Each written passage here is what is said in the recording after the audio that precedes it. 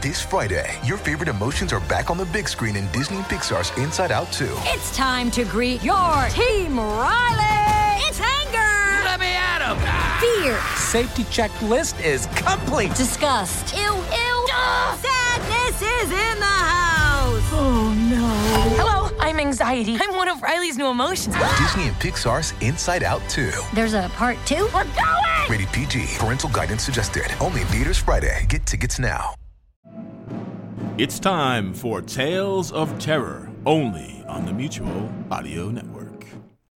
The following audio drama is rated PG-13, suggesting that children under the age of 13 should listen accompanied with an adult. Chapter 11, Part 2. Some men can pull off the sleeveless flannel shirt look or wear the trucker cap with a sense of irony. Not Hank the pimp. The torn jeans and the exposed gray boxer shorts, the high-top sneakers, it's his uniform, his brand, and he is proud of it. He doesn't care that he walks and talks like a cartoon, but his heart and mind are very dark. The way he looks at women, the way his tongue laps his cracking lips as his eyes scan up and down a woman's body. It is an attempt to humiliate them, to tell them he is better and more powerful than anything without a penis. To Hank, women are cattle, weak and needy. The sad thing is that there are enough women here that believe this is true. I studied his ugly, dirty face and the curls of greasy brown hair stuffed up into the stained hat that advised me that he was born on a mountain and raised in a cave, and that hearty Pabst and pussy is all I crave. Oh, I did not mask my disgust, which he answered by flashing me his candy corn-colored teeth. Are you doing a story on Miss Molly here, Jilly? She's got quite the story, I tell you. All the way from York, Pennsylvania, born and raised, city girl. Grew up on, what was it, honey? North George Street? I cut him off before he could weave his first embarrassing detail into the biography. I'm not writing about Molly. We were talking about the weather. Might rain later today. Yep, just sitting here on the mayor's lawn, waiting for rain. This certainly derailed Hank's train of thought, or at least his little choo-choo of thinky-thinks. He just stood there for a moment, breathing out of his mouth, and looked me over again. This time with some dumb irritation, like I might have something to prove. Molly remained still, eyes down at her clenched hands. Molly, you haven't been telling stories out of school, have you? You can't be giving out my business secrets to Brenda Starr here, because what would I do if another handsome Henry Hill sets up shop on my block? Jesus, Hank! I laughed. Who the hell writes your material? Brenda Starr? That's the only example of a female journalist you can come up with from the last 50 years. Come on. Kara Hash lives in this bunker, and she's a real award-winning reporter. Brenda Starr? Why not Lois Lane? He glared at me with what must have been the look he saved for people who didn't have enough to cover what they owed him. But I wasn't in the mood. I was feeling my inner constable. You know what, Hank? I'll trade you for that expression. Hang on, let me see what I've got here in my invisible sampler box of assorted fucks. Do I have a fuck I could give? No. I got no flaming fucks, no broody-tooty-fruity fucks. Maybe I have 2 shits. That's the going rate for a fuck, right? 2 shits? Hang on, let me check my invisible bag of giving shits. No. A tiny little shit? Sorry, no. I don't have a single shit or fuck to give you for that stupid look on your face. So, stop giving it to me. It isn't profitable. Of course, the cardboard villain had to point out my dirty mouth and throw out a few veiled sexual threats about cold, dark, hidden corners and lustful desires of immortal men. I let him lay out his little brand of foreplay a bit before cutting him off in mid-fantasy. Hank, since we're both opening up and sharing, I want you to know that Harris and Jeb both hate you very, very much. They hate you the way parents love their children. They do know that you've been breaking the little deal you have with the constables about not peddling to school kids or their guardians. They know you've been stealing from the commissary, too. And if anything should happen to me, or Molly, or any slender, pretty things you might want to use as your little punching bag later on, you will not be protected. If you think I'm joking, I want you to consider how it is I know that you have a beer case full of medications and alcohol in Stack 3, row... Before I could get the whole location out, Hank barked something about not meaning nothing by anything and other double negatives covered in spittle. He didn't seem nervous, but he was suddenly a few inches short of a grown man. He half apologized and tried to play off what I knew as rumor, danced and drawled about trouble right here in River City, until he caught Molly's eye. And he froze in mid-two-step like someone paused him on their TiVo. Molly was smiling. She was smiling at me. In fact, she was about to break into a laugh and so quickly covered her smile in a shaky palm. Hank's face went all wrinkly. It squeezed together so tight I thought it might wring the grease out of his pores. But he said nothing for a moment, tilting his head to look at the two of us like a woodchuck sizing up two predators. Then he checked his watch and growled at Molly. 42 minutes. I didn't watch Hank storm off. I was morbidly captivated by Molly's withering smile and souring expression. With that one reminder, I was back with that scared, twitchy woman again. For a moment, I saw a light in Molly's eyes, and she looked younger, softer. It felt good to have made her feel better, if only for a second, by standing up to a bully. To be honest, I don't have much pull with Harris and none at all with Jeb. Jeb would just as soon let Hank use me like a gym sock as not. I probably screwed up their little secret plan because Hank would be on his way over to Stack 39 right away to move his ill-gotten booty somewhere else. But I hadn't lied about anything. Hank walks a thin line with the constables and even with corrupt, sick managers like Jack. And they are just waiting for him to stumble or tilt the residents of HG World against them. Someday, someone will end up dead, and Hank will be the one holding the pill bottle. On that day, God's help us. But it was worth all that to stand up to a piece of sentient garbage like Hank. I was still very angry and told Molly, "You don't have to do this. We can go to the mayor, to the constables." I didn't realize my hand was on hers until she pulled away from me. Molly stood up and invited me to follow her. I decided that if I was to get answers or help her, I'd have to because she was going to leave the mayor's porch with or without me.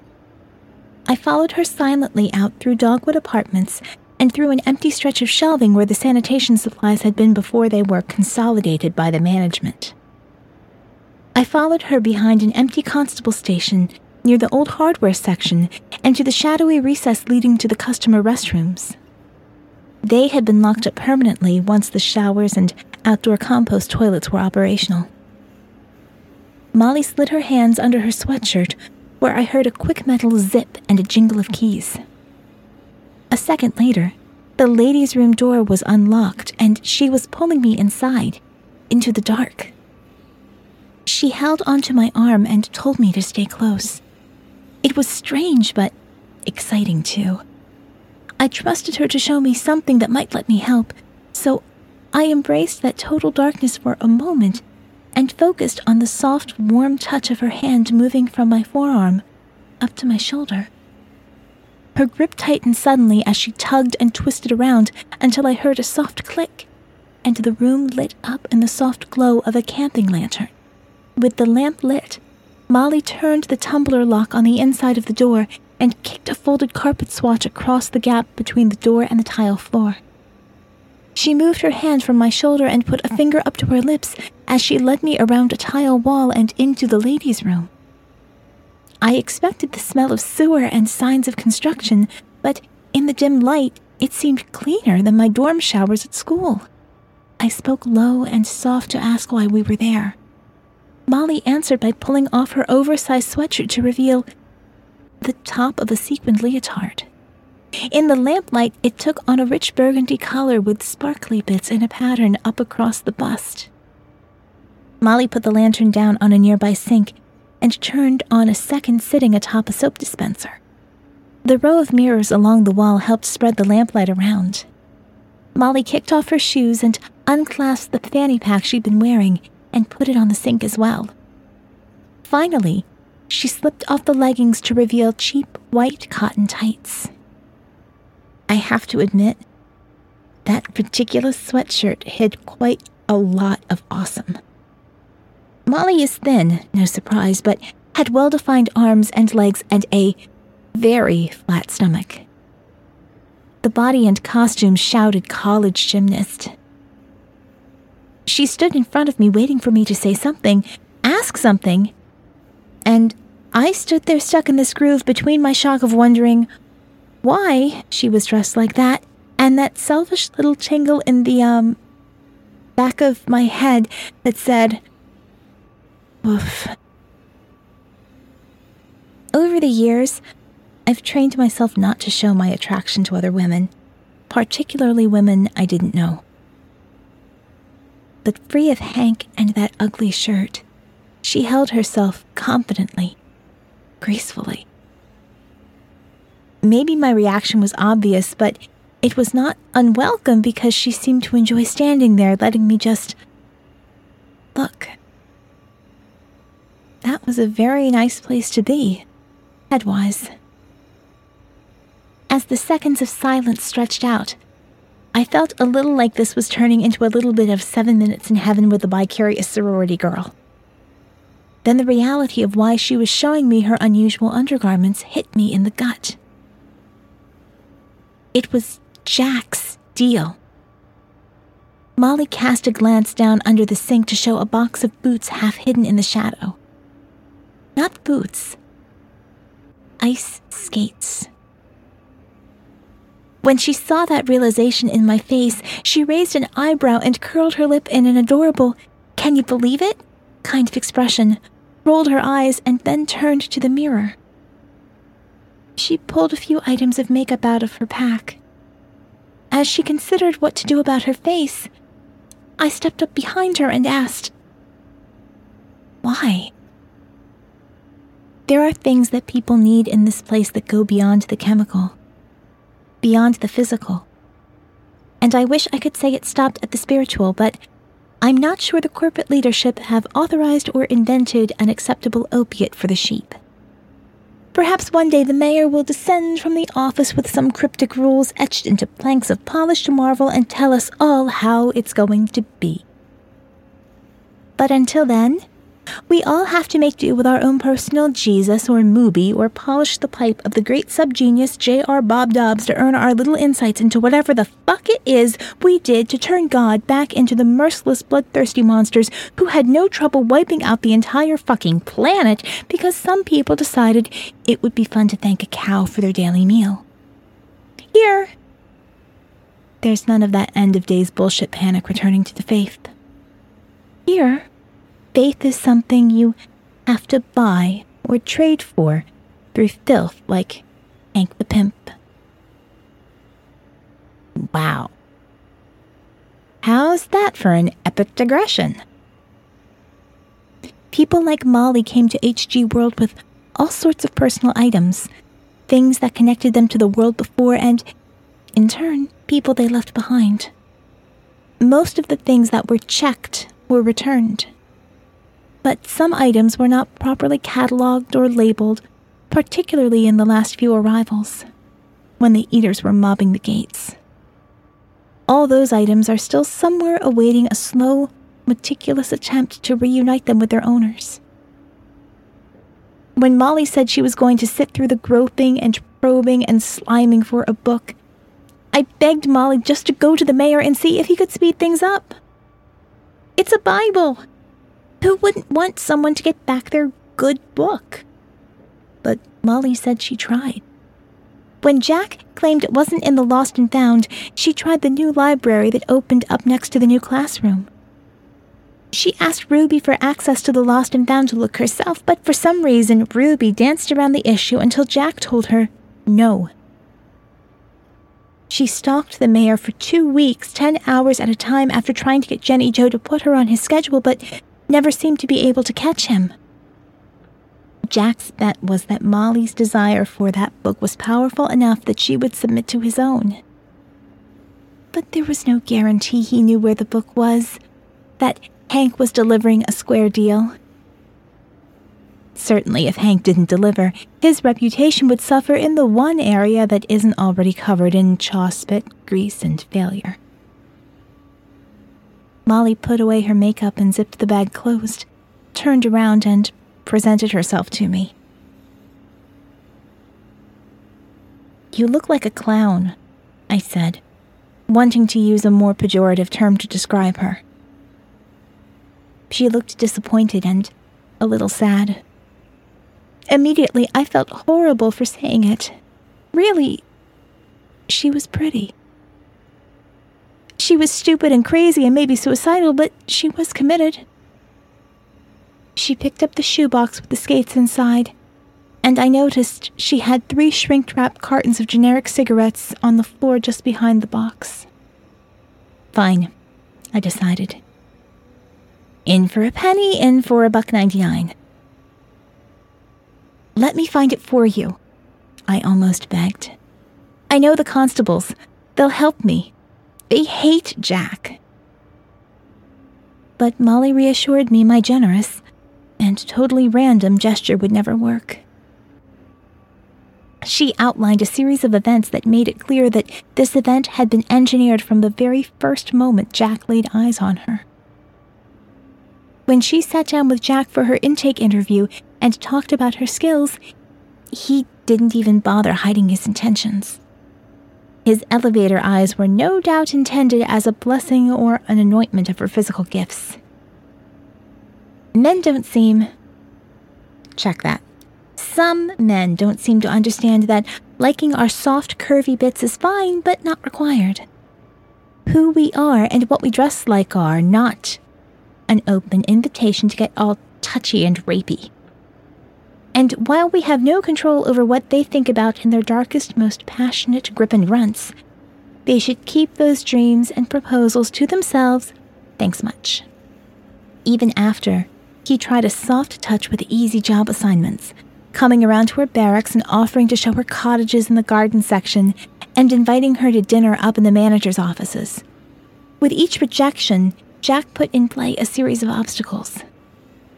He knew she wanted her property back, so he released it slowly. A small bag of toiletries here, a book there, a dead cell phone enclosed in a plastic bag. Eventually, all he had left to keep her attention was her Bible. She was dumb about explaining its personal and sentimental value, and Jack jumped on the opportunity to send his flunky Hank out to broker the deal. "Why did you come to me, Red Molly?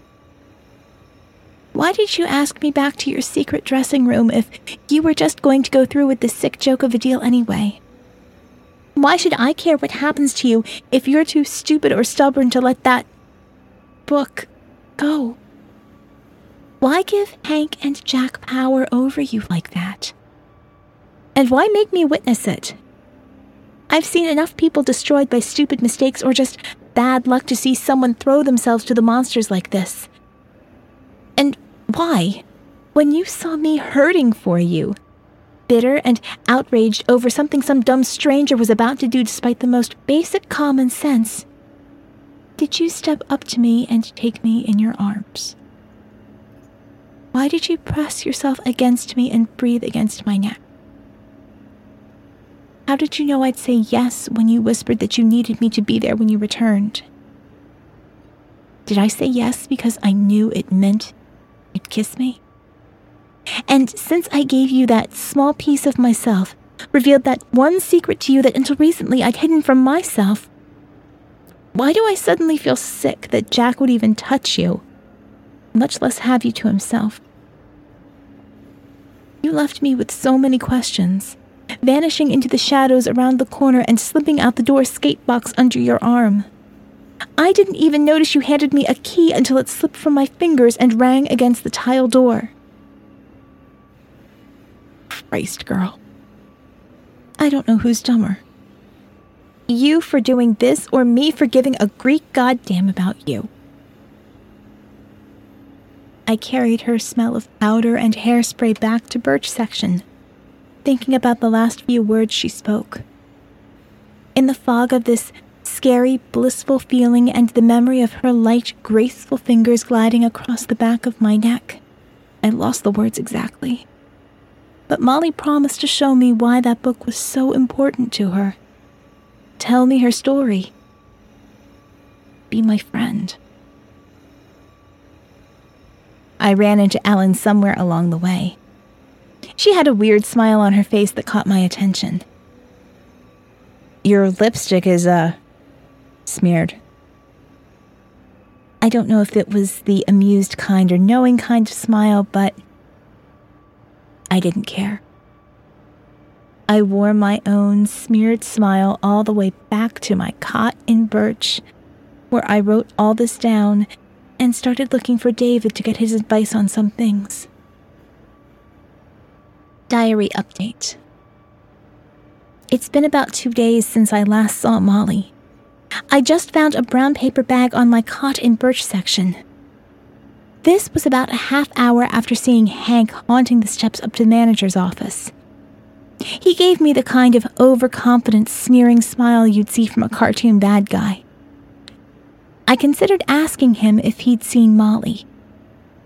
Regina and Krantz had not. Regina is her work counselor, and Krantz... Well, as I said, Krantz and I have the same taste in women.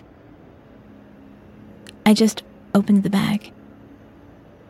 Inside was a torn and soiled, shimmery red leotard and a pair of shredded, discolored tights. I'd been to Molly's secret place twice since I last wrote of her, and there were no signs she'd been there. Even the cartons of smokes remained untouched under one of the sinks. I rushed there again, bag in hand, but nothing had changed. I even checked each stall in case she was curled up and hiding from me. I lit up all of the lanterns and removed the outfit from the bag. It was torn in some places, cut in others like an initial incision had to be made before someone could rip open the garment like in some horrible romance novel. Around some of the straight cuts I found dark stains. Small, certainly not life-threatening amounts of blood, but on the stretched stitching in the shoulder and bright red spots on the white cotton tights meant she struggled. Oh, Hank. Oh, Jack. What have you done with my red Molly? And when I find her, what are you going to offer me in trade to let you live to see another artificial sunrise?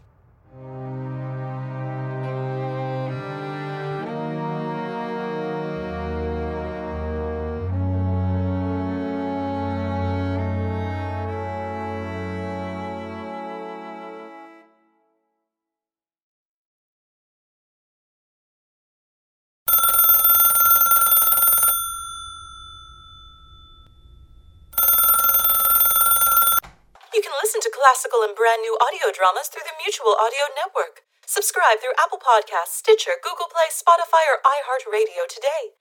There's 8 different podcasts, one for each day of the week and genre, and the Mutual Audio Network broadcast feed so you don't miss a day of your favorite shows. Subscribe to Mutual Audio tonight. Good night.